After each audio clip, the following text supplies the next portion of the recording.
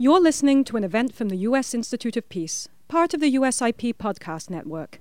For more information about our work around the world, visit usip.org and check us out on social media.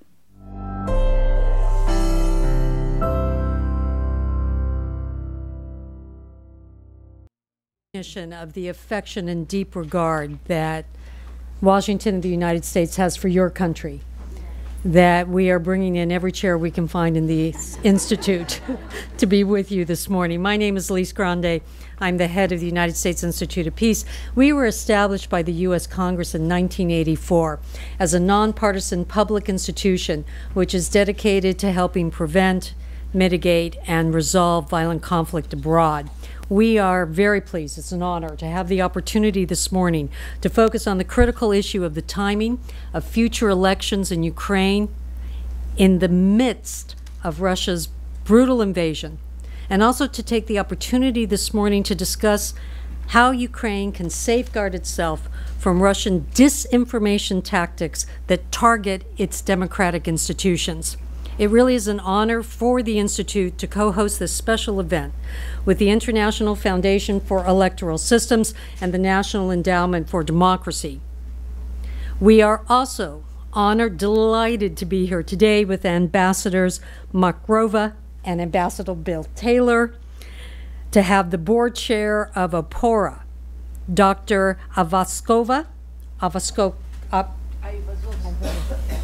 and Peter Urban, who is the IFES country director in Ukraine. And we're really honored that the president and CEO of the National Endowment of Democracy, Damon Wilson, will be with us later in the event. It's truly inspiring, I think, for all of us, for the world, to witness the unwavering commitment of Ukrainian government leaders as they strive to implement historic electoral and democratic reforms, even as they fight to defend themselves from Russian aggression on the battlefield. The challenges and difficulties of enacting these reforms, which are fundamental to democracy, cannot be underestimated. Although fighting for their lives and the very existence of their country, Ukrainians are so committed to democracy and the democratic way of life, they are reforming their institutions to ensure that it thrives. We hope today that we learn about the challenges that are facing Ukraine and what all of us, international institutions, what America can do to support Ukraine's leaders as they work to strengthen their democracy and create a future in which competitive, fair, and free elections in Ukraine are possible. Ambassador, with your permission, may we invite you to the stage. All of us know that the most distinguished ambassador currently serving in Washington is the ambassador of Ukraine.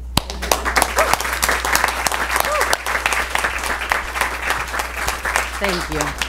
Thank you, Lisa. You are too kind. First of all, thank you very much to the Institute of Peace, to NED, and to IFES. And not a lot of people know this is where I started my career a long time ago, at IFES.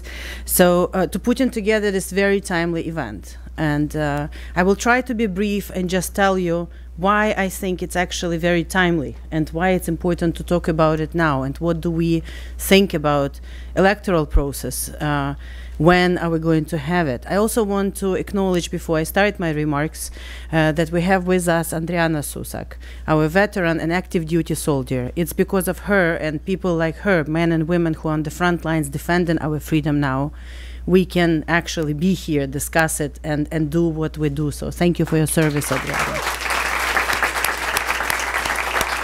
So why is it on the 610th day of war we are gathering here to talk about elections? Well, first is because this is what we are fighting for. We are fighting, of course, for our independence. We are fighting for our loved ones, for our homes, for our territory. But we are also fighting for democracy. And we are fighting for the ability to be able to choose who we want to be in the government and to change these people on the regular basis. And this has been at core of Ukraine's fight during the past 32 years.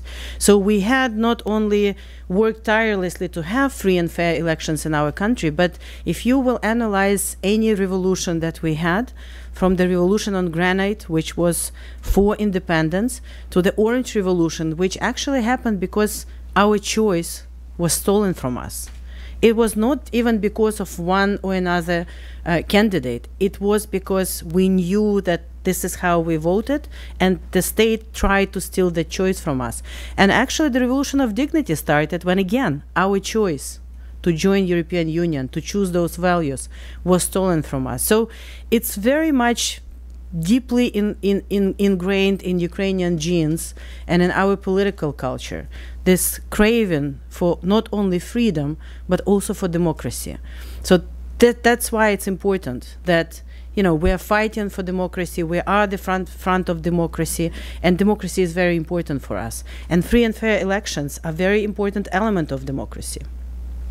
Now, the second part of remarks is, are we going to have elections now? Because if there was no full-fledged war, and we were in situations where we were before 24th of February, we would be just days away from the 29th of October, which would be the date when all Ukrainians would go and vote. But we are in a full-fledged war. And in this war, where not only the war is going on all territory of Ukraine, the aggressor occupies right now more than 20% of our territory. There is active combat.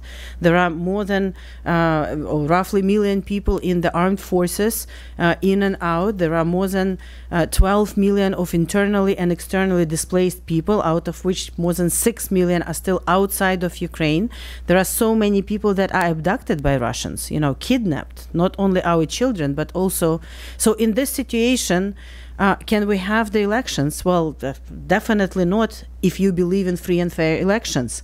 That's why our constitution is very clear on the fact that during the martial law, which is introduced when the full-fledged war is started, the elections are postponed. And we are not the only democracies who are doing it this way.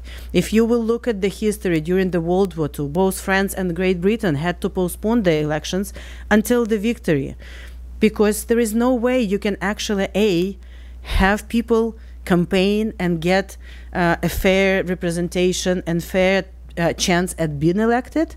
You cannot provide people safe way to go and elect other people. You cannot provide, you know, the credibility of the process during the war.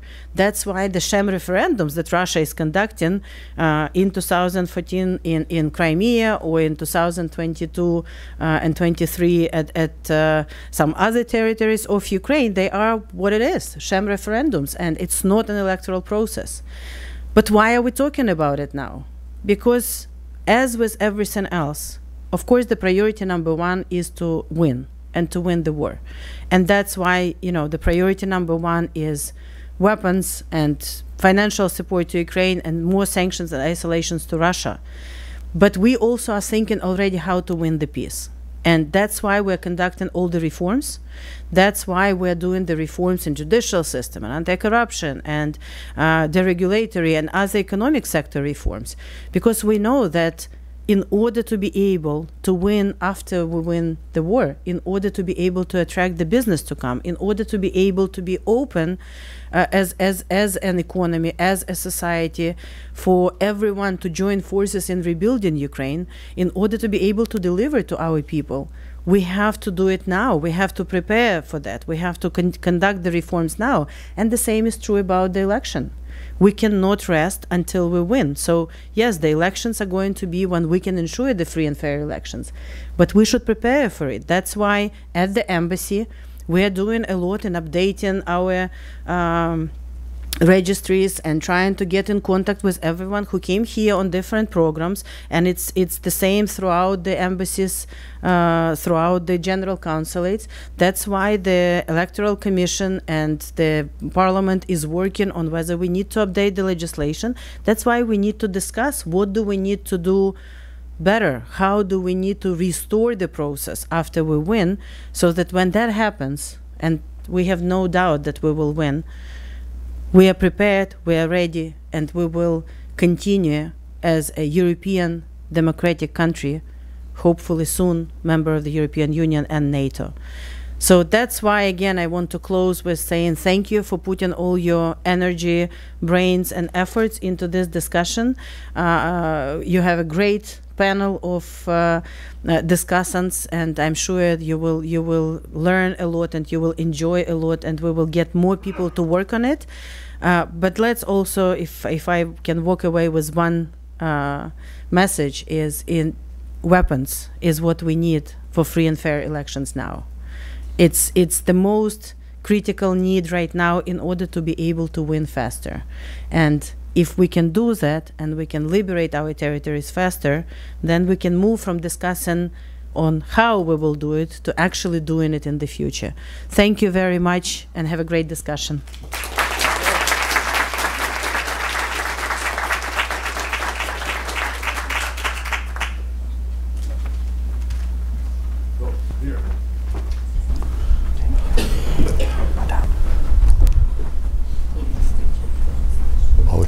Peter. So thank you all very much for being here with us. Ambassador McCarver, thank you. Great introduction. You set the stage. Lise, thank you very much before you head out. This is a great start, and we're looking forward to Damon's remarks at the end here. So, and we're looking forward to having your conversation. Just as the ambassador said, this is an opportunity to talk, the opportunity to ask questions, make your points. Argue. This is what we do here. We have this kind of discussion, and we'd like to have other points of view. So the ambassador described why we're here. Elections in a wartime, and so we know what Peter Urban thinks about elections during wartime. We probably know what Olga thinks about elections during wartime, because they're in print, they're on record. However, I'm going to turn the tables on them just to start us off. Why are we here? Why are we having this conversation? Who says we should be having, that Ukraine should be having elections during wartime? Why is this issue on the table? What are the arguments that people use? Peter, I'm going to start with you. I know what your beliefs are, but put yourself in the position of someone who's saying, there's a democracy. Democracies have elections. So you know what they're arguing. And I turn to you first because the international community has made this argument. Olga, I'm going to ask you the same question because there are probably a couple of Ukrainians who are, pushing for elections as well. I would like for you to make those arguments in favor of this. So, Peter, start us off. Okay, I think in favor. We must first look at the fact that it is only a very few that have made these statements. They have made them very loudly, and they have created who's making storm. Let's not name them. I think we know who said it, but I don't mind saying that Tucker Carlson did spend 2 of his podcasts on this. There you go. And laid out his argument for it. But let's just say there are relatively few that have said it, and it's really important that Western, I should say, friends of Ukraine have made it crystal clear that they have no pressure on Ukraine to hold elections or not to hold elections. They have said that Ukraine will hold the elections when conditions are in place for free and fair elections. And that's basically the line by the real official friends of Ukraine. But it has not prevented this entire discussion from unfolding. And the reason is that some argue that both Parliament up for elections this month, President up for elections in March of next year, needs to be re-legitimized in order for Ukraine to prove that it is still a democracy and that it's not sliding into authoritarian tendency, centralization of power. That's one of the main arguments that we've heard. Another argument has been, admittedly, that next year there's elections in Russia and Putin might be re-elected in what I would also call sham elections, and that Zelensky might need to also be re-elected for those 2 leaders to be held up to each other. I think we can all agree that that's a ludicrous argument, but it is another one which is being made for Zelensky to be able to have that renewed and prolonged with 5 additional years mandate moving forward. So there have been, I'm going to come to you, but you're right, there have been people who've shown up in Kyiv, have had meetings with the president, have come out, and these, I will say, because they're in Kyiv, they're supporters. They're supporters. I mean, they want Ukraine to win, just as the ambassador said. And they're convinced they will, and they're going to help get the weapons that the ambassador is talking about. So I'm talking about senior U.S. government officials from the Senate. Let's just be clear. One. And so what's his argument? What is he? Why did he come out and, you're not in his head, but why would someone come out and say that kind of make that suggestion? Well, he basically said that Ukraine, to prove that it's a democracy, needs to have its elections, even if during wartime. That was the statement. He made it twice. But again, I do think that if you look at this in a more nuanced manner, the statement is correct insofar that Ukraine must have its elections. The ambassador said so herself. But for those to be legitimate elections with credible outcomes, there needs to be different conditions than we see right now. And I think, in fact, it was impressive how the ambassador laid out the issue and pointed out the reasons why elections in the current state of war is very, very difficult. We're going to come to this. We're going to come to those arguments. So I'm sure we're going to get to those. Oh, so Ukrainians. There are a couple of Ukrainians. You've talked to them. Several people in this room have talked to them that say, yeah, we should have elections sometime soon. And they make the same argument that Peter just made. That is, we're a democracy. We have elections to choose our leaders. Making this is not your case, I understand, but making their case. How do they make the case that we should be talking about this election? So first of all, I know names of Europeans and Americans who promoted the idea to have elections during wartime, but I can name leaders of Ukraine, and when we speak in opposition, civil society or ruling party, which supporting publicly for having elections during wartime. And this is unique moment for Ukraine because there is consensus between society and politicians from different camps do not have elections, but working on the preparation, because opposition looking for opportunities, they will not have any resultive process for them if elections will have during half a year, because it will not be competitive, they will not be ready to participate. The same or not the same story for president, because he may have benefits from early elections next year because his rating is very high. But what about parliament? Parliament is under is defended by Ukrainian constitution for sure, do not have an elections during wartime. And that's why president as a leader doesn't need to have re-election just for himself. He needs big group of politicians which will support him in parliament. So it will not be very useful for him personally too. And civil society is on the side of the details. Devil is always in details. When we are speaking about formal voting, of course, Russia had and will have elections. Belarus had and will have something like elections. But we don't think that they are democracies, yeah? And that's why voting is not about democracy. That's why civil society don't want to use double standards during wartime for having free and fair elections. We need free and fair. We don't need just election, just voting process as USSR had. And that's why we are working on agenda, how we can promote and support democracy without formal voting, even during wartime, because we have a power, and there are many NGOs representatives, and Adriana here, and she was a civilian many years ago, but now she is servant to her country, and such people as she is needs to participate, not just for formal voting process. Maybe she will be political actor very soon. Maybe she wants to promote the security and agenda for defense system in Ukraine. And this audience in parliament, why she can't participate as a candidate? Because she has another priorities now. She needs to serve her country to defend the territories. That's why my short answer after all of these sentences, we have unique moment with consensus between separate groups which are thinking how to build democracy during wartime and how to have free and fair elections when it will be possible. Oh, thank you. That was a great response and a good introduction. Let me recognize again and ask Adriana, Sister Arakta, you've been introduced twice now, Adriana. Senior sergeant serving in the Ukrainian military, joined in like 2014, wounded last year. Amazing. No, I won't go into the details, but Adriana, we're very pleased to have you here, honored to have you. And you please.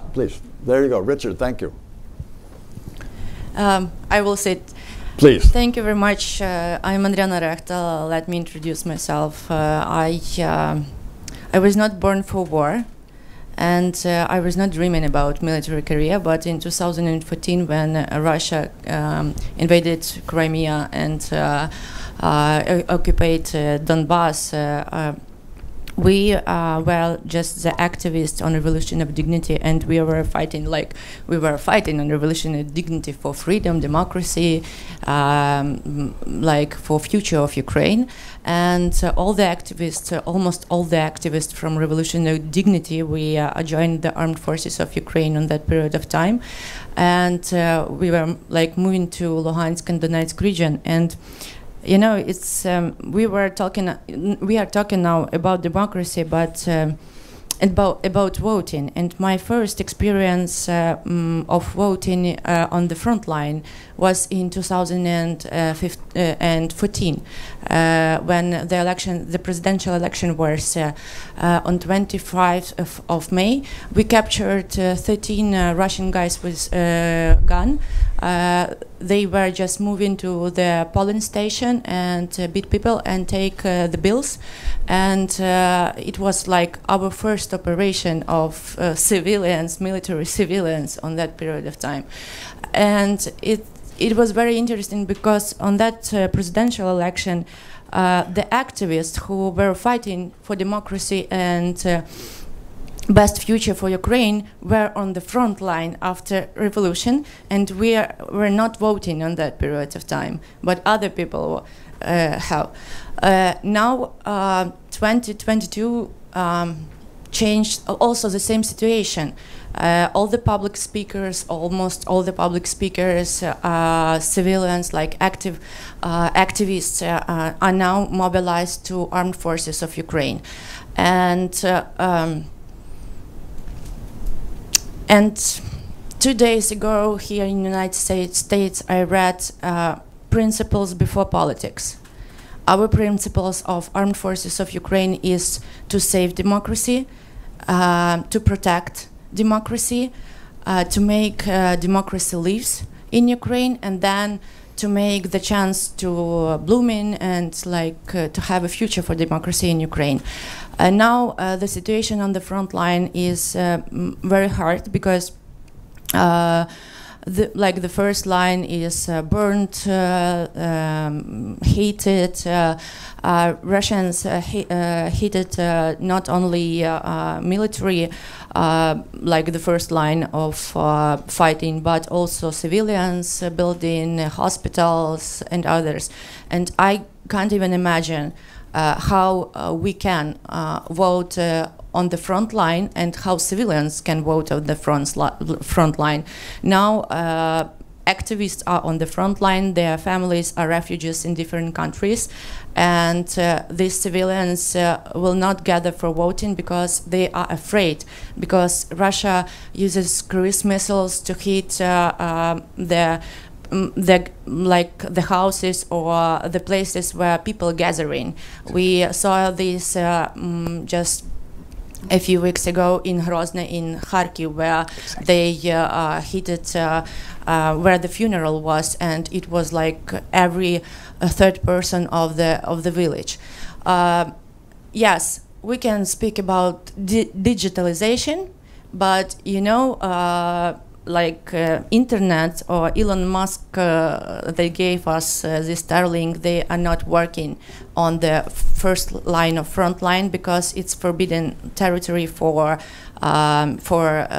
Starlink, and we are without internet and without connection.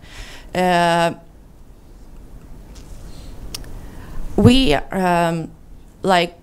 military today in Ukraine, the highest rank of hopeness of civilians are for military forces in Ukraine. And if military will not have a chance to vote because military are fighting for democracy, then what's the meaning of democracy in Ukraine is? And military are activists. Military are going to fight not only on the front line, but other in advocacy campaign, in reform sector, and others.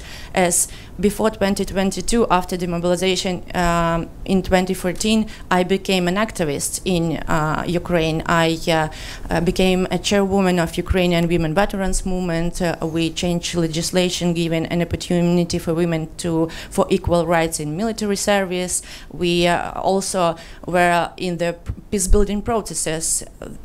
In 2018, it was the first time when I've met with women from occupied territory in Turkey, and we were talking about peace, about democracy, and I can say that occupied territory, it's not about democracy, it's not about freedom, and it's not about the chance given even to speak about principles of life, rule of law, or something that democracy deals with. That's why I'm asking, to support us in fighting for democracy now, and then we will give a chance for democracy to live in Ukraine, and you gave a chance for us, for activists who are now dying for this democracy, just to be the part of this democracy. Thank you. Thank you.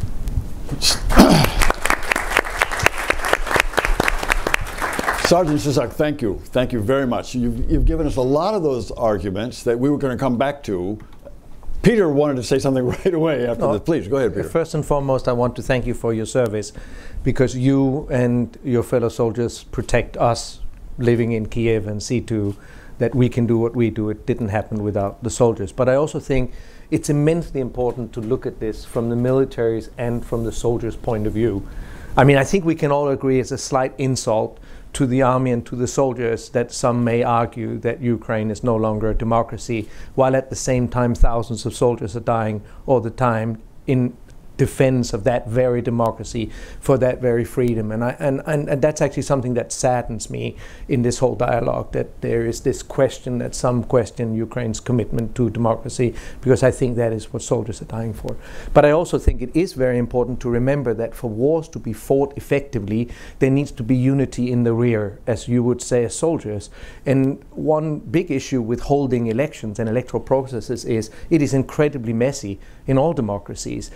It means that politicians turn their attention to win their campaign, to win their seats, to do political campaigning. It interrupts good governance, it interrupts service delivery and so forth. So I actually think that from the military and the soldiers' point of view, it's a reasonable request that there is quiet in the rear and that there's unity and support for the fight that happens on the front line. I would think that if there was parliamentary and or presidential elections, this would be a very, very difficult period also for the soldiers, who needs the rest of the population to be united behind them. So I think this is an important argument, and in fact we owe that to you and to other soldiers in Ukraine.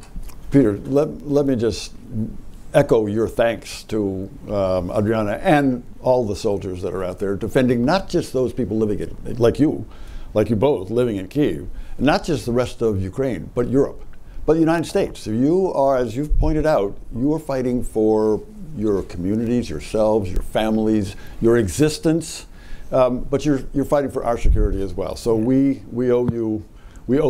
We have a big debt. You've made on Peter's point about elections, and Peter knows something about elections. So I've worked with Peter Urban in many difficult situations, not just in Ukraine. I think we may have met in Afghanistan, and he's run elections in Iraq, and so he knows about elections. And his point about elections being, by definition, divisive. That's, there's one side and there's another side, or several sides, and they argue against each other and they point out problems. And the important thing that the ambassador led off with, the first priority is winning the war. And to win the war, we need the international community, Ukrainians need unity. No, that's exactly right. Okay, you've made this point as well. Any thoughts on, so we have two people who know a lot about elections and democracy. You've observed a lot of elections on this thing. Thoughts on this question of unity that both Adriana and Peter raised? So I observed the election with Opora, and Opora observed with me, and we are a big team in Ukraine from 2006. That's why I remember how election looked like after Orange Revolution, because I was an activist on those days, student, and I fought for democracy on the Maidan. And then I became a member of election commission. That's why I know from the ground how the process looked like before all reforms, international support, plan of that realization, and so on and so forth. I remember the days when it wasn't important what society think about political agenda, about political actors, and so on and so forth, because it can be like a devil's agreement between authorities, president, his administration, militia, which is police now, and so on, and everything was happening according to their plan, except one. When people came to the street, nobody could stop that, because if you have millions of people which fighting for free and fair elections, not for money, not for social payments, for free and fair elections, and they staying there for months and months during very cold winter in Ukraine. We have minus 20 degrees by Celsius sometimes in Kyiv. So it means something. And why the plan of Leonid Kuchma, the second president of Ukraine, or Yanukovych, didn't realize in reality? Because there is a society. So there is a society with strong already a body, which has understanding how to deal with those who wants to use, formal process for their needs. Who have money, like oligarchs, for paying to increase capacity of political groups and political parties and just to take a power. But there is a nation, it's named Ukrainians. It doesn't matter what ethnic groups we are representative, but it's Ukrainian which fighting for democracy and fight it not once. And when you are asking how the process may look like in the future, first of all, we want to have very honest talk with our partners. Many of those who did the statements that Ukraine needs to have elections were not on detail. They truly wanted to support us. And even Lindsey Graham, which visited Ukraine with that statement, he's a good friend of Ukraine. I believe that.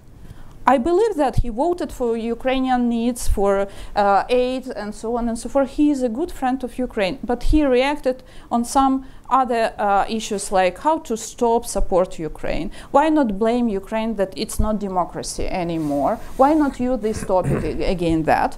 And I'm representative of civil society group. I'm not representing all society. And we gather in more than 200 NGOs, entities, who had some internal dialogue. What is our list of argues? Why we need to be honest with the friends which want to support Ukraine, but sometimes moving a step back from their reality. So, and the first argue why we presented this statement from civil society, I believe it was powerful, that when you don't have any predictability about security and nobody can guarantee that these territories or that polling station will be under the security guarantees, who can start the process? If you don't know how to the end of the process, you can start, because you waste time, money, lives, and at the end you will delegitimize branches of the power which still in their offices, so-called new elected groups, because the level of turnout will be very low. If Russia will organize full-scale attack, ballistic attack against Ukraine during one day, turnout will be 5–10% for sure. We try to organize event roundtable in Sumy, Oblast Center, very close to the border, and the problem is then when alarm is happening, it means that everything done, because it's so close to the border that, first of all, rockets are targeting buildings as civilian infrastructure, and then alarm is ongoing. So what about that? What about people's life? Adriana mentioned that village. 30% of members of community were killed by one rocket, which was targeted to this building, because those relatives with Russian special groups knew that people will have a meeting there. So it's about security. And if everything like that is unpredictable, and you may have 5% of turnout, just imagine what will be the level of legitimacy of this process and the result of the process. So this is a first question about security, and we need to be adult. We can't be a child that everything may happen in a worst scenario, according to the worst scenario. So the second question is about legislation. So unfortunately, we are not ready. We have a great developed electoral court, not perfect, but we worked very hard on it for 10 years. I'm a very old person. I remember each of the meeting of this. I'll be, according to official dictionary, working groups. It was hundreds and hundreds and hundreds of meetings before Parliament voted for it. And we have electoral court. But good luck. You can't organize during wartime or post-war election according to civilian legislation. Because first of all, you have to think how to develop process with all protocols about security first, then how to emerge the process if something will happen according to the worst scenario. But for post-war elections, we need to change everything, because we have so many people abroad, we have so many internally displaced people, we have million of soldiers now which are serving. My husband is there, his brother is there. So it's very difficult to accept that we have to think about soldiers, not first of all, but in between, because it's a part of our elite. And according to Opora's analysis, we have not 6 million of Ukrainians abroad, unfortunately. More, 7 million, almost 200,000. We are working not only with officials like border services and so on, or UN, which use their own methodology, but it's not valid too much. So it's not real. We used sometimes so-called private companies' data, like banking, like mobile operators, and so on. And they have a special formula, it's big data. You can analyze how many people left Ukraine till this lunch, you know, on a daily basis. We have this access to this data. And what we see is that we have more than 7 million people abroad. They are very mobile, super mobile. And without prognosing about migration, you can't understand how to be with the procedures about voting. But first of all, about campaigning. Because if 3 months ago, Poland was the first state which accepted the biggest number of Ukrainian refugees, now it's Germany. So Germany needs to be a leader in Europe for hosting election. If we want to have Ukraine in the future member of EU countries has to host us. Sorry, but it's a reality, because we need these people back home through their bridges with political process. If they will not have a power now to vote for their representatives in parliament in the future, so believe me, they will live where they are. And we did surveys in 8 countries, and we asked how many people wants to participate. More than 80% wants to participate in political process from abroad. What does it mean?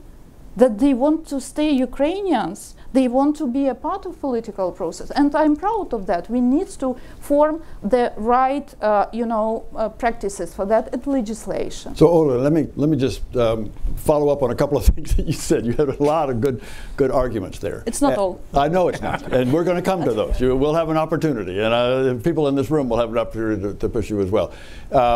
But I started off asking you kind of what do Ukrainians think, and you described this letter that non-governmental organizations, civil society put together, some 300 organizations. More than 2. More than 2. It's a lot. A lot. And they made the case, the cases that you just made. Let's let's follow up on one and ask Peter about this question that Olga just raised, Peter, on refugees. There are 6 or 7 million Ukrainians abroad. 7.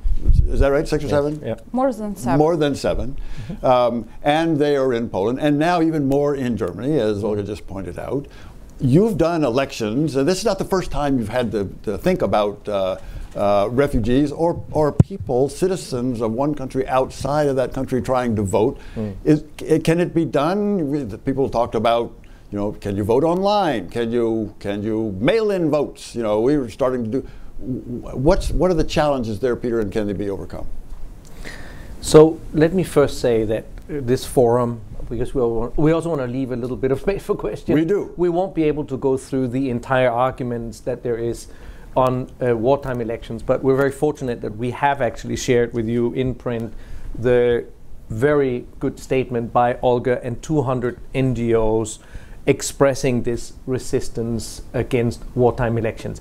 I'd also like to add to that just quickly that there has been 9 surveys now where the public has, in representative samples, been asked whether they want elections during war, and 65 to 80% have clearly answered they cannot see elections happen during war, and we only have 5 to 10% saying that elections should happen. And I think some should listen to the Ukrainian public in this regard also. So civil society and the Ukrainian public are absolutely united against the holding of elections during war, because they simply can't imagine that elections would take place at the same time as missiles and drones are flying over the country. But the case in that is well laid out in the statement, and it is available to all of you. Now, the important part is now, if there weren't elections during war, then what needs to happen for Ukraine to further fortify its democracy? And I say further because questioning Ukraine's commitment to democracy is semi-ludicrous. Since 2014 and all the way to the war started, we have seen an ever stronger democracy. We have seen ever better elections, all the way up to 2020. And all observer reports recognize that the elections have been improved for every time there was one. In fact, Ukraine can pride itself with the fact that it handed over power from one president to another without any challenge. Nobody blamed the machines or said the results were fraudulent. There was a peaceful transfer of power from one president to the other after a very competitive election. Same for parliament. Ukraine should be proud of that, and we should recognize it. Now, during the war, it is very difficult to continue all the democratic processes we normally have. This is why martial law exists, just like it exists in all of our countries. And martial law dictates some restrictions that make it able for the nation united to fight the war. There are some restrictions on political processes. There are some restrictions on media, and this is only natural. As it was pointed out, happened in other countries also. I was glad the ambassador took up that argument. So this is happening. But even during the war, Ukraine is still a thriving democracy. There are still democratic processes that look after things. Take, for example, the individual asset declaration. A very bad decision by Parliament not to disclose the individual asset declaration during the war. What happened? A huge upheaval in society, an immediate signature collection, 85,000 signatures within a week, forcing the president to review the decision that the parliament had taken, and the president helped overturn that decision, and today there is transparency around individual asset declarations. The same happened with financial reporting of political parties. The political parties somewhat, should we say, resisted restarting transparent political reporting of their finances. Huge upheaval, lots of pressure, international French pressures inside Ukraine society. Today you can go online and you can see the finances of political parties on the online system that, by the way, IFES has helped establish together with the Ukrainian institutions. It's there. There are very healthy democratic processes in place. However, there are still needs, and you will see the Ukrainian public. There was a survey yesterday where the dissatisfaction in the Ukrainian public on the speed of reform is expressed. 70-something% said reform wasn't happening fast enough. I'm not surprised. Reform is happening. It could be faster. And we, as we say in our roadmap, feel that the electoral reform, preparing for the eventual elections that must happen, has somewhat stalled. So part of our advocacy that Olga and I are here for is to tell everyone, also Ukrainians, through every mechanism available, that we must restart electoral reform. There are many things that can be done now, and the most important one is the one you asked me about, namely enfranchising all of those that are most affected by this war to vote. That includes the 6 to 7 million Ukrainians abroad. It includes millions of Ukrainians that are displaced inside Ukraine. It includes soldiers that we would also like to have a possibility to both run as candidates and to vote. Now, we have run elections for very large groups of people abroad. Most notably, maybe after the Iraq war. The international community helped Iraq see to that its very large refugee body had access to vote.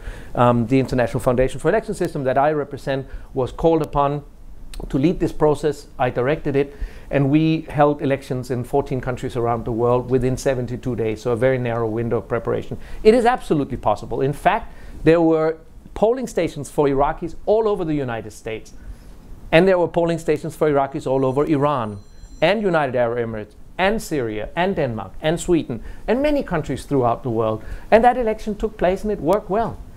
But the legislation is not ready in Ukraine to do this. There has been no progress on considering how should we hold elections for the people abroad. Currently, the legislation only allows for voting on election day in diplomatic representations. And obviously we can all see that those that are in Poland will not fit into the few places, 4 places in Poland, that currently are allowed to hold these elections. Olga has calculated that we need 400 polling stations throughout Poland and thousands of polling stations throughout Europe and the United States. That needs to be legislated. IFES has done a very thorough study of out-of-country voting for Ukraine. What are the problems? What are the challenges? Where are people? What methodologies might be available to allow these people to vote? We have made recommendations, but we have not told Ukraine, as we shouldn't, which of these recommendations to take. We need Ukrainian elites to refocus, restart electoral reform, and answer a range of issues, including the biggest of all, how we make people that are displaced vote. This is also why Olga and I, last week, in preparation for this visit, released our joint roadmap, which lays it out very clearly what are the main things that need to happen for Ukraine to prepare for the best possible elections when conditions allow. And these should be elections, the ambassador said it well, that are least disruptive of the fundamental rebuilding of Ukraine that must take place. Elections in the middle of rebuilding a country after war is a very, very difficult thing to do. So we need to prepare well. So what we call upon Ukrainian elites to do is to restart and work hard on getting ready for these elections through electoral reform, including legislation that allows for Ukraine to vote all over the world. Thank you both. One last question for me, and then to the people in this room who've got questions about these elections. Some of the arguments are that, well, in the United States during World War II, you knew this was coming. Mm-hmm. We had elections. Now, they don't say, but we can recognize that in Europe, they didn't have elections during World War II because that's where the fighting was. Now, that's probably part of the answer. But what do you say, Olga and Peter, both? You may both have views on this when they say, well, the Americans had elections during World War II. Why don't you have them in Ukraine? World War II happened many decades ago. So, and we have more challenges that we had before. It's about soft power, it's about cyberspace, it's about physical insecurity and so on. But sorry, you didn't have rockets and ballistic attacks here in the US. That's why it's not a case at all. Even in UK, it was like political consensus, do not re-elect all parliament, and they had the same parliament for 10 years. I don't want to have the same parliament for 10 years, but I have to serve my democracy to have their realistic, active political process when parliament will play a role.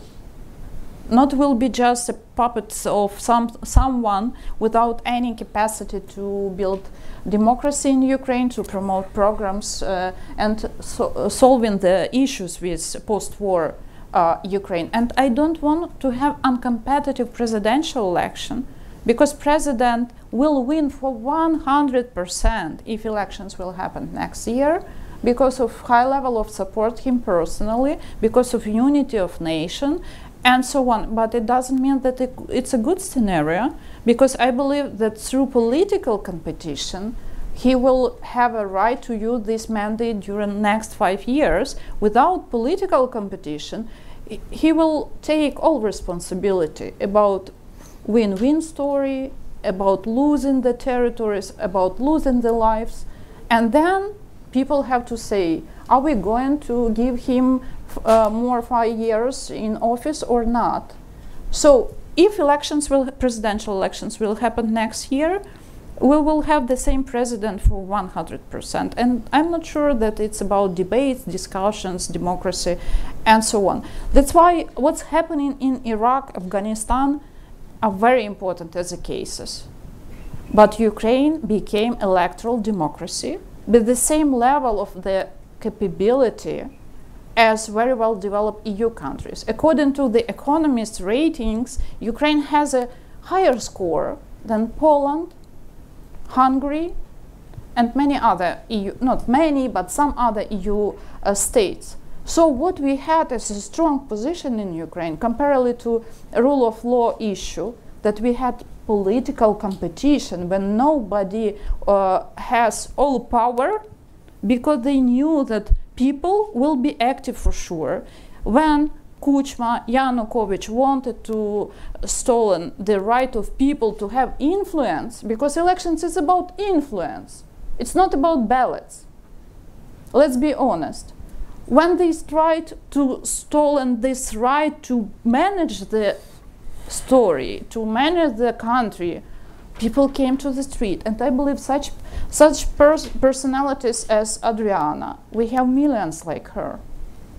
So she may be died a few months ago. She has her health issue now, but she was participating in liberation on Kharkivska Oblast, when all of us, all of our partners, were happy that Ukraine liberated huge territories during days. Absolutely. Now absolutely. So we have to understand. Yeah. Let's try to use that cases which relevant to our situation and 21st century. Exactly.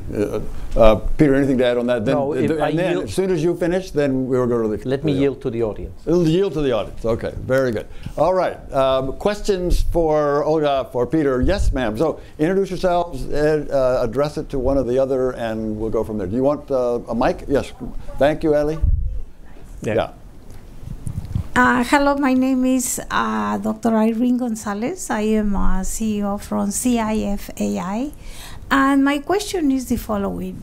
Based on media, reputable media such as the New York Times, the Washington Post, they are reporting recently that there is a group on the military with people that are from the ultra-right, that now they are joining Ukrainian forces, military forces, to help in the war. My question is, this is very important because this is the ultra-right, you know, it's when there is a extremism in the type of politics and so on. So how, if there are elections, they are helping with the war. So are they going to be excluded? Are they going to be part of that? Or is this a way for them to push into their political thinking by helping in the war? It's kind of... It's a good question. It's a good question. Yes, please. Olga, you want to I answer have that? an answer because I'm listening to this question from 2014. It's not new. And it was used by Russian propaganda many times, that Ukraine is nationalist society, we have so strong support fascists, we have so strong support of far-right groups and so on. In 2014, when we had Revolution of Dignity, football fans, you know that mostly football fans has this far-right position, supported Ukrainian protest. And they were so-called far right sector group, which Russians used against Ukraine, that this group is so powerful, they will take all parliament, all seats in parliament, and that's why Ukraine is moving to this direction. Sorry, you know how many seats they had? None. And they had support only less than 2% of Ukrainian voters in 2014 when we had parliamentary and presidential election.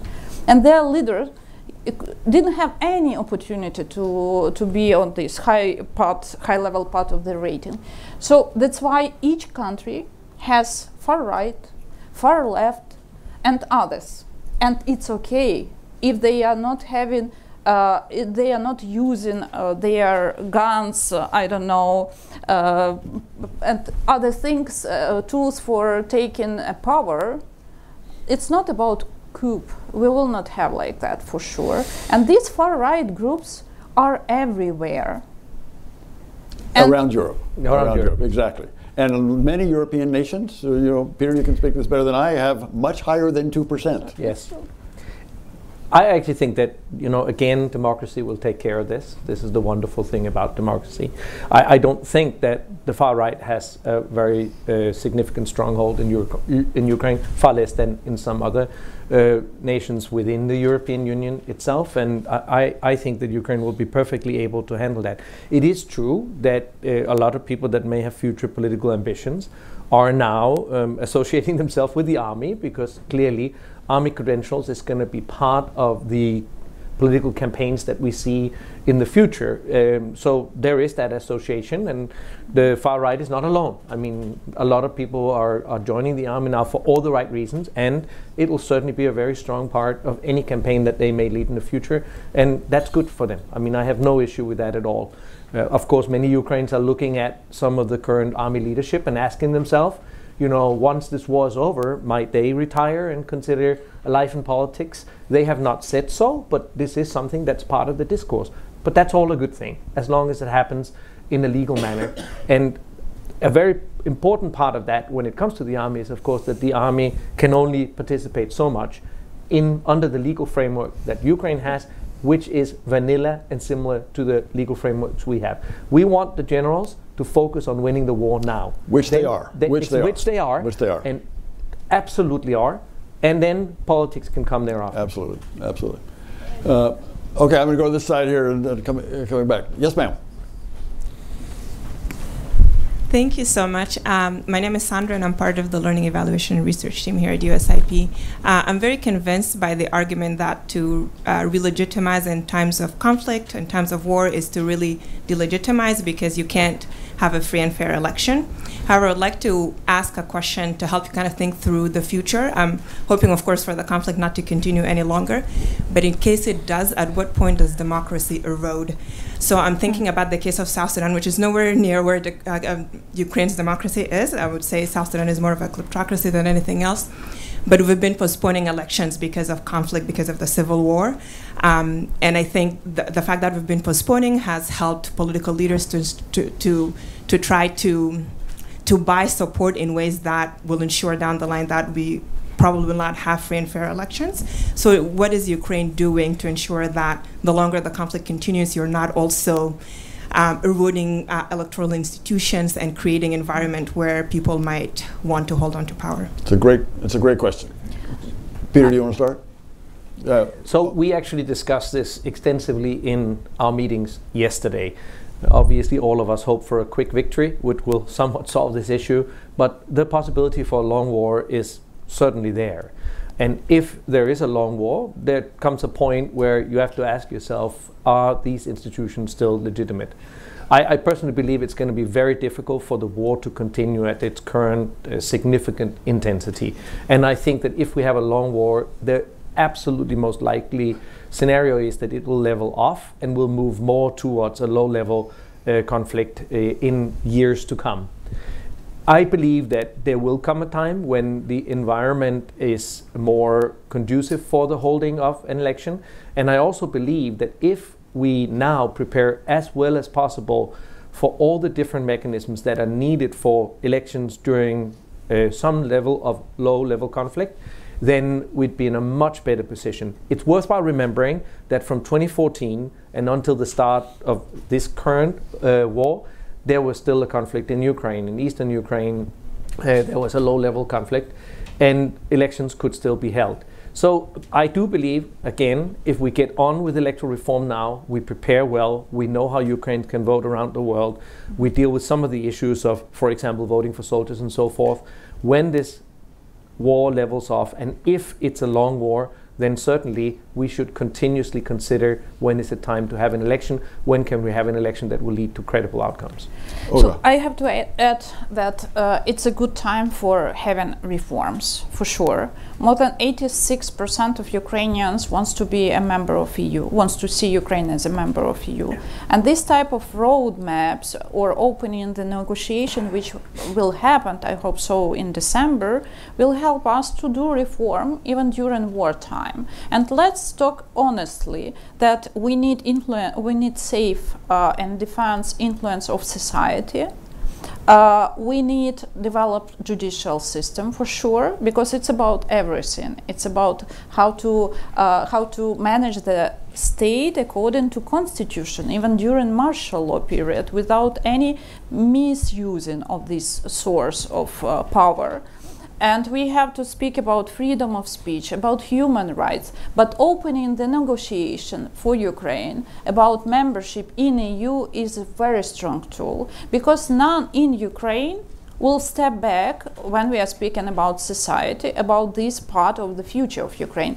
We did a survey, I have to name 3 points which are not negotiable at all from the side of civil society if we will have so-called peace talks with Russia.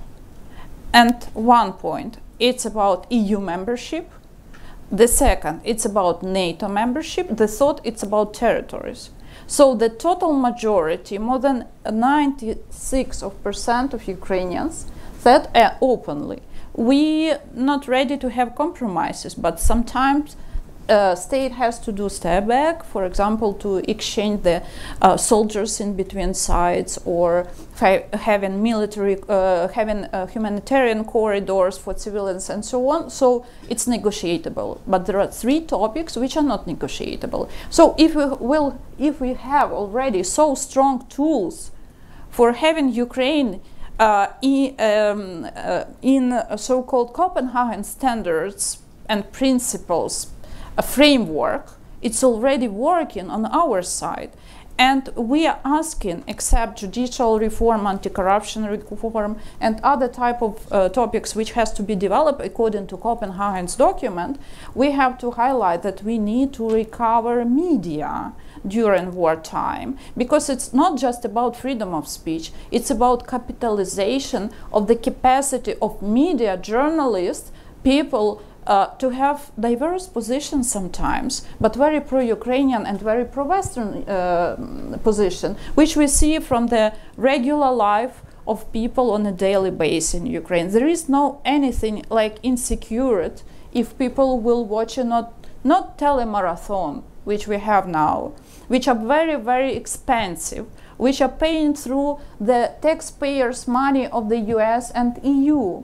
Because you are helping us with financial aid. That's why telemarathon somehow are paying through this money too. Let's step back from this practice, it's bad practice. Let's focus on public broadcasting TV, which already was developed, and we need to use these opportunities of wartime to increase capacity of public broadcasting in Ukraine. Very good. You always get a lot of good things in there, Olga. In addition to a good question. And I was very interested in that survey. So no compromise on EU, no compromise on NATO, no compromise on territory. Something depends on you. It does depend on us. We need to help them. So I'm going to go to this side and then back to this side. Sir. And Ellie, the next one will be over here. Larry Garber, independent consultant. 3 points. First, I've made privately to Peter, but I'll repeat here. The U.S. relevant example is not World War II, but is our Civil War, which was on U.S. territory, and we did hold elections both in 1862 and in 1864. And we held elections in which today we all assume that Lincoln won, and it was preordained. It wasn't preordained. Lincoln himself had doubts whether he would win that election. So just as a historical example, it's worth reflecting on that, and particularly if you're talking to American audiences who do have some historical memory, not just back to World War II, but even back to the Maybe not as much as you do, but, but there is that. That's a good point. Second is, I think, in some ways, again, in terms of a response to the discussion, Peter and Olga and others in the IFES community and broader have been a victim of their success, because the reflection is that we did hold elections, or elections were held in war times recently, so in the 21st century, and Afghanistan and Iraq are used. And again, we may have created a beast that we no longer control, but again, that has to be responded to, and I think you did a good job of distinguishing between Ukraine and Afghanistan and Iraq, and many of us have doubts whether those elections were worth holding in retrospect, given the circumstances under which they were taken. But again, that's part of the public conscience. So again, just to keep that in mind in the conversation. The third point is, I get a little concerned when you talk about unity of purpose, and I understand that concept in the military reality, but there also is the question of, and the last question I think got to it, is when you give the population, including the people who are on the front lines, the opportunity to voice their views on whether we've accomplished our goals, whether we should make some compromises, and how do we know when that time is right. And I don't think there's a precise answer to it, but I don't think it's basically just saying we need unity of purpose as a way to say we can't have elections. I think Peter was getting to it a little bit when we talked about the difference between the type of war that's being fought now and maybe what would be a long war. But I think we need to have specific conditions for when we would say, yes, this is transformed from a context in which we don't think elections are wise to a time when elections are maybe necessary. Larry, thank you. Even during war. Very thoughtful points. Any comments? You want to take more? Thank you, Larry. We'll hang on to those. That's very good. Good. Yes, ma'am. Right. Thank you, Kurtika. Kurtika's got the mic for you. Hi. Hang on to those points. Very good points, though, Larry. Thanks. Eva Busha, Regional Director for Eurasia at NDI. Peter and Olga, thank you so much. Thank you for the hard work you're doing. Thank you for all the analysis. And I wonder if you could take us through, I've been going to conferences recently, OGP in Tallinn and around town. And one of the things that people are arguing is that electronic voting, like particularly the potential of the DIA app for addressing some of the security concerns and also some of the issues around the logistics. Could you take us through the reasons why this is not a good idea and this is not a solution? Mm-hmm. Thank you. So why don't we do both of those? Any comments on Larry Garber and this question about, Peter? So as to Larry's last point, as I've said, if this is a long war, there's going to come a point where we need to look at what is possible. But certainly, we need to get on with the electoral reforms that will build the basis for the holding of elections under more difficult circumstances than absolute peace. And I'd like to stress again that Ukraine has held several very good elections, even while it was still in conflict in the Donbass. I also must say that Ukraine has extremely advanced public opinion polling. We see again and again that whatever results come out of these representative samples is exactly what happens in reality. So this is a very developed environment, not like some of the other we worked in. So when Ukrainians say to the tune of 70-something% they're not happy with reform in general, the speed of reform in general, it really is so. There's a very, very advanced system, and some of my colleagues here, NDI, IRI, others, are a part of that complex of opinion polling. So we have a pretty good idea about where Ukraine is on issues. And we know, as I said, that 65 to 80% of Ukrainians do not want elections during war. And I think that's a reasonably informed opinion of theirs. As to the issue of the use of internet voting as a part solution to this, it is, of course, a very tempting thing to think about. It's a very difficult issue to discuss. I mean, we should take another hour on that. But the reality of it is that internet voting at the national level is only used by two nations at this moment, and it still has significant problems in implementation. So the systems that we see for internet voting, even when great effort is made, still fail as in its functionality. And recently, Western Australia had elections with some of the most advanced internet voting systems. The election completely failed and had to be rerun. I mean, you can only imagine what that would mean to an election in Ukraine. And let's remember that Western Australia does not have a war going on with the largest cyber villain in the world, right?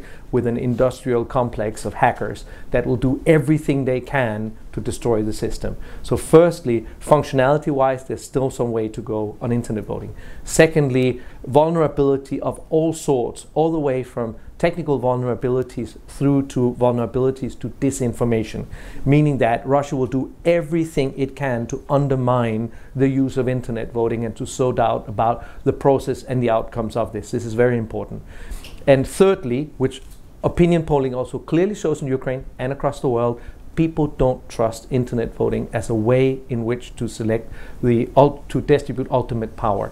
So the trust issue is still a very, very big issue. And even the Ministry of Digital Transformation, Minister Fedorov, who I have talked to repeatedly on this issue, acknowledges that within Ukraine society, there's still great doubt about whether internet voting would be a safe way in which to elect leaders. Now, Ukraine has done an amazing effort on DIA.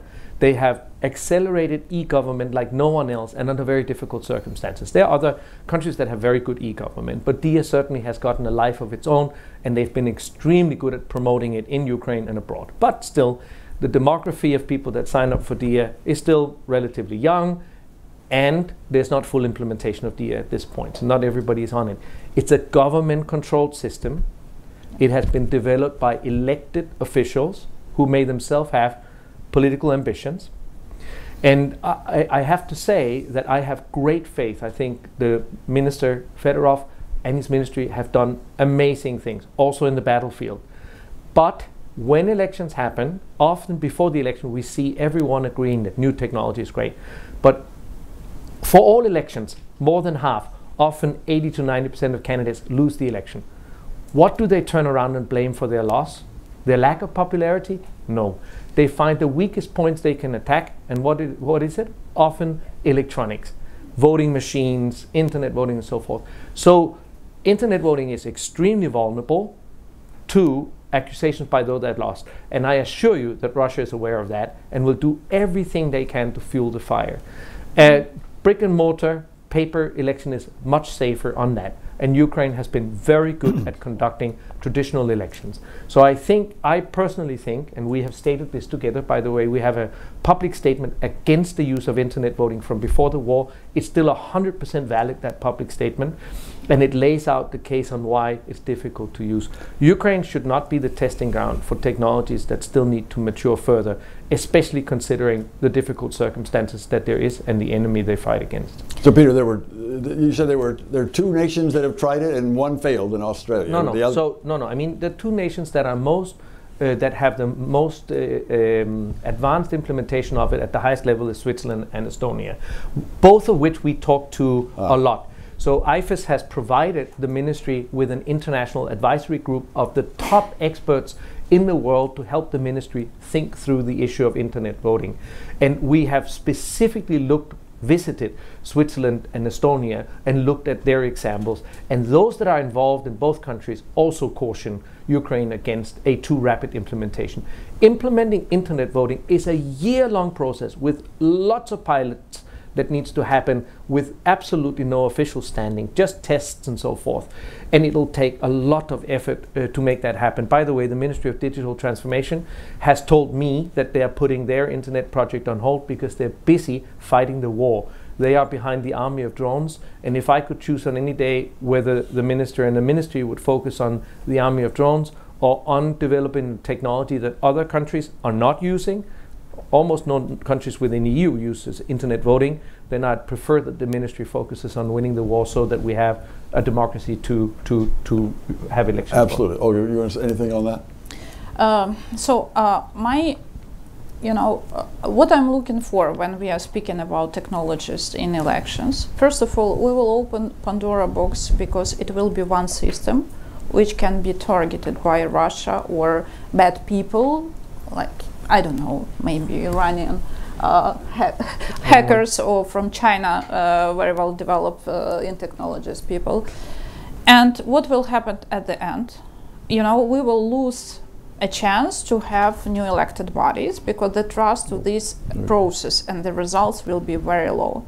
It's Pandora box because now we have diversity of the process with polling station, ballots, logistical processes and so on, and it's saving us. It's saving because nobody can target in one day all the system on paper in 26,000 of polling station. It's about diversity. Diversity is better than to have one target, especially on this crucial period. Peter is right that we had to think on the future, but we need so many processes, pilots, and mini projects, micro projects for the future process in elections that we don't have a time now. And hotspot, it's about trust as usually. Just ask this question to Ukrainian opposition. No, they will say no, we will not vote for that, we will fight against that because we don't have any power on the process. We have our observers and members of electoral commissions on the ground. What we will have at the end if everyone will vote through their mobile phones, nobody can observe. We don't have a specialist which will be a part of the team at the end, which can advise each of the steps with these codes and the processes. So we are not going to be a part of this process. Each in Ukraine from opposition side will say you like that. The problem is again that we can be a pilot for world because Estonia is very small. Sorry, I was observer in Estonia in 2007 when they had parliamentary election and they used electronic voting national-wide in the first time. But before they had many pilots. So, and the trust in Estonia to their government is very high. They didn't have experience of fraud.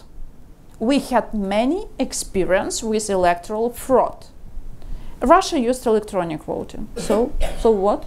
It's very difficult to understand what's happening on this shadow box because we see what's happening outside, but inside it's a huge problem. That's why electronic voting and e-voting is not a solution for us now. Just imagine when you here have hotspot and this very hot stage of political discussions and debates between in between political parties, and the question how this post-voting may looks like, who have a right to vote, how to register voters and so on, was very, very well known for us too. Just imagine when you have these hot discussions, propose let's vote through phone. I'm not sure that it will be acceptable for Americans. Let's not do pilots on Ukraine during wartime, because it will be even worse at the end. Well, and your question about civil war, I didn't observe that elections for sure, but I believe that we have, as a result of Second World War, international law and practices and documents on universal level, which now form the practices, standards and criteria for free and fair elections, for democracy, for human rights and so on. Before we didn't have it. So I believe it was a good point for that more than 200 years history development of democracy, but not now. We have a clear indicators. What does it mean good elections in Ukraine? It's about constitution, it's about big book named Electoral Code, it's about Copenhagen standards, it's about Venice Commission Code of Good Practices, and nobody had it before Second World War. Let's be honest, we are doing level up after that tragical history of the world, and elections what we have in on the 20th century, 24th century are not the same as it was before. I heard that it was a problem here to have voter bribery. I read about that from the history. I'm not sure it's okay for now. True? And it's not okay for my country too. Let's be honest that democracy is developing each year, each century, and not take into account just processes which looked like elections, but from the perspective of 21st century, it's not relevant too much. Olga, thank you. Thank you very much. Because war was a norm for world on those days. So I am going to notice the time, and, and I'm looking forward to Damon's wrap-up here. Great conversation, a great set of questions, good answers on those questions. But Damon, as the head of the National Endowment for Democracy, we have IRI and NDI here and other elements of it. I'm very pleased that you can be here. Great to co-sponsor with you, and over to you. Bill, thank you so much. I'll be very brief, but first of all, Peter, thank you for the expertise that you personally, that IFES brings to this equation to level set around what we see records around the world. Olga, for representing what is so critical here, the agency of Ukrainian civic groups, not just to wait for politicians and government to figure this out, but to lead on this issue. And you've got that track record of credibility behind it, Olga. And Bill, Ambassador Taylor, for your championing of U.S. support for Ukraine's democracy over time. Really, thank you. I'm going to close just by, we heard Ambassador Markarova at the beginning remind us that let's not lose sight. This is what Ukrainians are fighting for. So let's not get blinded by the reality right in front of us that Ukrainians are driven for freedom and democracy. Adriana said, coming from the front lines, that principles before politics. So we see civil society, we see politicians, we see diplomats, governments, international support groups agreeing. It's a mistake to think about this right now. We need to listen to you. We need to listen to that. It's not a black and white issue. It's an important conversation to be had. There are some legitimate discussions and conversations out there about this. At the same time, we also need to be prepared, be careful. There are those who do not believe that Ukraine should defeat Russia. There are those that don't support international support for Ukraine. And there are pretty sophisticated misinformation, Russian information campaigns that are looking for the weak points to leverage and cudgel against to undermine the support that is required. And this is potentially one of those issues. So it's important that we have an open, honest conversation. We face the reality of the issues, but we stay laser focused on what we hear from Ukrainians that have sacrificed so much for democracy. I think we have seen Ukrainians demonstrate how far they will go to be able to determine their own future, from an Orange Revolution to Euromaidan, to what we see in the defense of freedom today. I think your desire for democracy cannot be questioned. We do have IRI and NDI with us, even in their own surveys. I think you've mentioned it. Sometimes it's over 90%, sometimes depending on how you ask, over 60%. It's pretty clear that Ukrainians today feel that this is not the right step for democracy to have elections at this moment. They recognize that this war is about the freedom so that you can have credible democratic elections going forward. So I think it's important that we remain focused with you on how to support Ukrainian efforts to defeat Russia, but also recognizing that it is more than that. That Ukrainians have had opportunities where they've missed historic windows of opportunity to continue to transform their country, and half-hearted measures that follow those windows that have opened. And I think what we feel and see from so many NED partners, so much of the energy of civic society across Ukraine today, is that resolve not to miss this historic and painful window of opportunity to emerge from a painful war, but to emerge not only as a free nation, but to emerge as a much stronger democracy. In fact, to emerge, I would argue, as a moral democratic superpower because of the sacrifice Ukrainians have made. And so there is, in some degree, a singular focus on how to win, but it's also on how to win the peace. And that's what so many of our partners are doing right now, how to lay the foundation today so that Ukraine's victory comes out as a foundation for a much stronger democratic future. And that does include serious work and building consensus on what it means. How do you prepare for credible elections? What are lessons learned from other conflicts? How do you think about this as the war, if the war drags on, if it enters a different type of state? These are going to be serious issues. But the point is no surprises. A surprise announcement from a government would be disastrous on this for the unity that is the purpose that's needed. But working to build consensus among civil society, political parties, those that would be candidates, the governments, on when those conditions come together, when that makes sense, and gaining the backing of international democratic supporters who will have to help with the financing to execute this. So the endowment has been with Ukrainians in dark days. We started our support for Ukrainian civic life in 1989, before the independence of Ukraine. We've seen difficult dark days with our partners around the world, and we've seen how civil society has risen to the challenge. Our core institutes, others representing labor, business associations, independent groups, to work to safeguard their own freedom, to build the integrity of democratic processes, and really to push Ukraine to meet and start to exceed international democratic standards.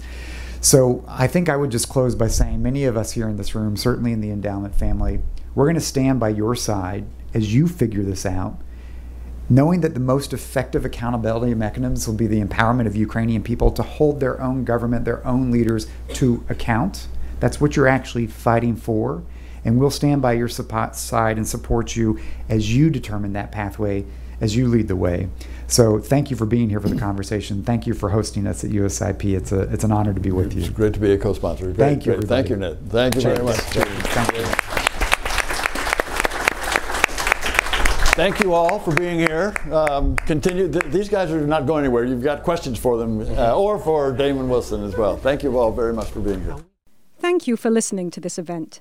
If you'd like to listen to more events or explore our other podcasts, visit usip.org/podcasts.